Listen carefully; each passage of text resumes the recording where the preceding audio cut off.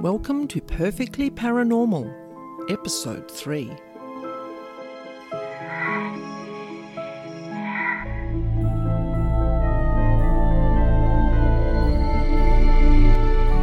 My name's Anna Schmidt, and I'm here every week to share with you true paranormal encounters and information about devils, demons, and dark energy beings that no one else talks about. So this week we're talking about demonic disguises and how they use them to trick us. So let's get the ball rolling with a real-life paranormal experience from back in 2016. This was an experience like no other. My daughter has a little friend. So late one Friday afternoon, I was doing a live feed on social media, and a lady put in a comment that said, "My 4-year-old daughter has a little friend." And I instantly felt sick. My bodily warning signs immediately kicked in and told me that there was some paranormal connection to what Lucy was talking about. I instantly felt sick in the mind and my head was spinning out of control. I said that I would contact Lucy later that night to discuss the situation and note down some details and how I could help her. So as we spoke at, must have been around 9 p.m. on the phone, Lucy's voice, she was trembling. Like she had to speak very quietly as well because her partner doesn't believe in the paranormal and she knew he would be quite angry if she was talking to someone like me. So she was almost whispering and I had to really strain my hearing to listen. And she told me about her little girl who didn't leave her bedroom other than to sit at the table and sort of pick at her dinner. And normally she'd be a really sort of happy eater, like she'd be really filling herself up on whatever was on the plate. But no, her daughter would sit at the table and just kind of pick at her food and not look at people, no conversation, no smiling, no laughing. So eating a very small dinner or using the bathroom were the only two reasons why her daughter left her bedroom. She didn't even go outside and play with her siblings or interact with the family in any way. And Lucy didn't know what to do. How could she help her daughter? She'd taken her to see the family doctor and was told that there was nothing wrong with her from a medical perspective. And Lucy was like, what do I do next? And she just happened to be on this social platform one night and up popped my face and I was talking about paranormal beings. And she thought that this might be someone that could actually help my child. So the next day, as soon as her partner had left for work, Lucy rang me. And we agreed that she would send me some photos of her daughter's bedroom and she sent me her address. So I like to look at a picture of the house while I'm tuning in to do an energetic clearing. And after we'd been on the phone for maybe 5 minutes, Lucy's daughter came out of her bedroom and stood in the doorway and very casually said, "He is leaving now because Anna is here, but he will be back." We were both gobsmacked. Lucy hadn't told anyone in the family about me or my name because the father would not have been very happy that we were talking. So as I've mentioned before, paranormal beings, they kind of monitor our conversations and they would have known who the mother had been talking to and wouldn't have been very happy that she'd actually been talking to an energy clearer.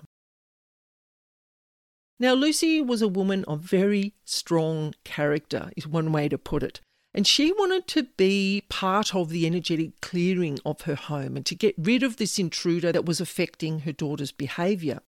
Now, Lucy took ownership of this situation and she had her own unique way to send the message of stay away to this dark energy that was hanging out in her daughter's bedroom. Now, when the rest of the family were out, Lucy went around her home in a fury, banging a pot lid with a wooden spoon. She yelled at the energy, "Stay out of my house and away from my family." Now, Lucy used swear words in a very loud, commanding voice as well. She really meant to get this message across. She wasn't afraid. Like, Lucy wasn't afraid of this being right from the start, but she just didn't know what she could do about it. She had no idea that she had power to ask this being to leave the house. Now, this approach is how she took her power back, ownership of the home and protection of the family. Now, different people are going to approach these situations in their own way, which is perfect. It's all about taking charge and standing your ground. Now, this is part of the process. It is not going to wholly, solely get this being to leave the house. You need to find out how they're getting into the home and why they are there. So from my remote viewing perspective, I tuned into the daughter's bedroom, looking at the photos, and I was instantly drawn to a particular corner of her bedroom. So behind the little child's dollhouse that was in the corner, there was a portal. Now, this portal was, how can I explain it?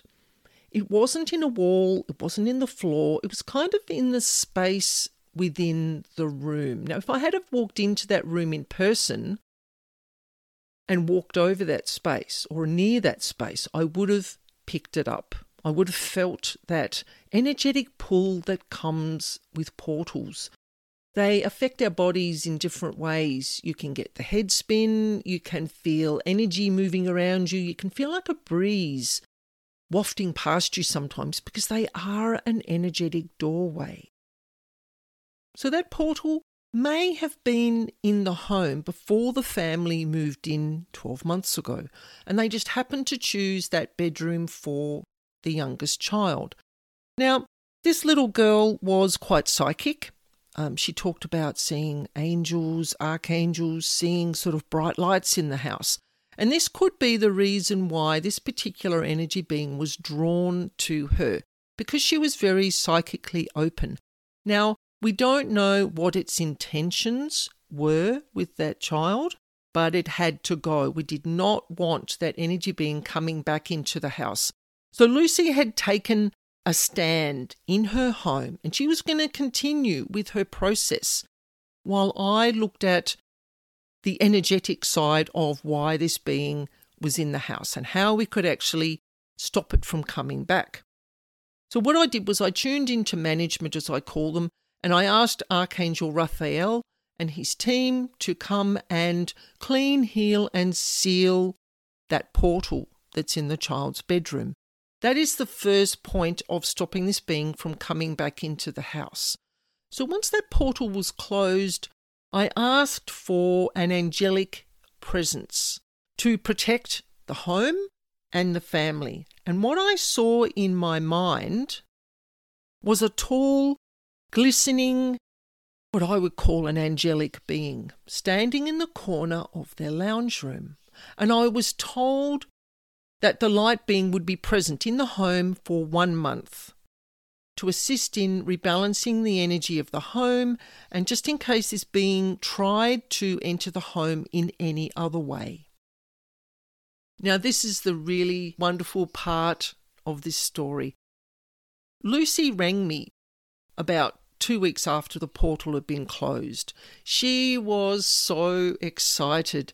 Her daughter's behaviour had improved immensely. Like she sat at the table and she happily ate everything that was put in front of her. She laughed and she smiled and she giggled and she played outside with her sisters. And she even went to stay at her grandma's house for a whole weekend. The family was astounded at the turnaround in this child's behaviour.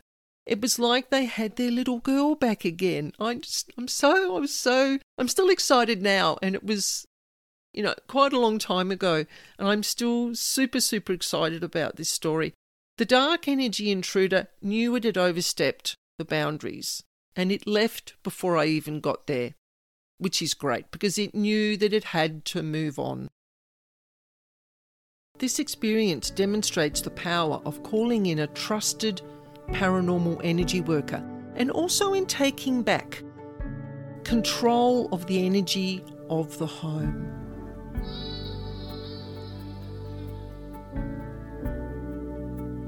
Now we're going to look at demonic disguises and why they do it. The old saying, never invite a vampire into your home, applies here. Now, I know we're not talking about vampires, but it's the same intention. The verbal invitation is a binding contract which these beings work by. Dark energy beings are shapeshifters and they can be very tricky to deal with. They use disguises to get close to us and into our homes.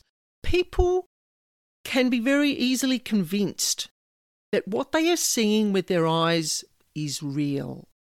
Sometimes in your third eye, if you're psychically open and you're used to doing meditation, is that you might see visions in your third eye. Be aware of those as well. These energy beings are mischievous and they will use any tactic they can to get into your home, to get into your own personal space.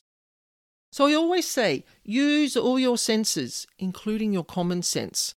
If you get bodily signs like a sudden stomachache, or your vision starts to get really blurry, or you get a really sudden hacking, choking cough, and none of these are medical issues, it can be something energetic in the environment.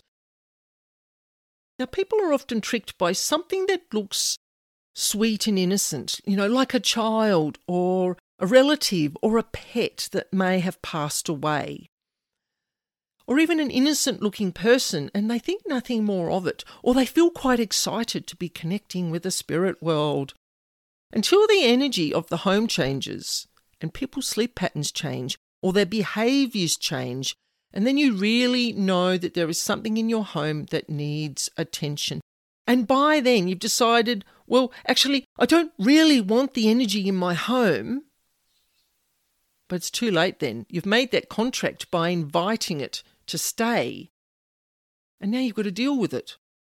So this is when you need the assistance of someone who understands these beings to remove them from your home. And it's not as simple as wafting incense around the house. That is not going to remove dark and demonic beings from your home. It just simply doesn't. I know because I deal with them every day.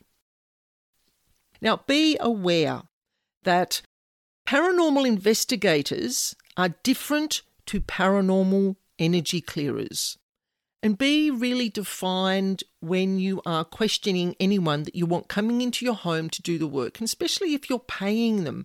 You need to know if they're there just to investigate and record the occurrences, or if they're actually coming into your home to clear the paranormal beings out. They are two very different, defined areas of paranormal work.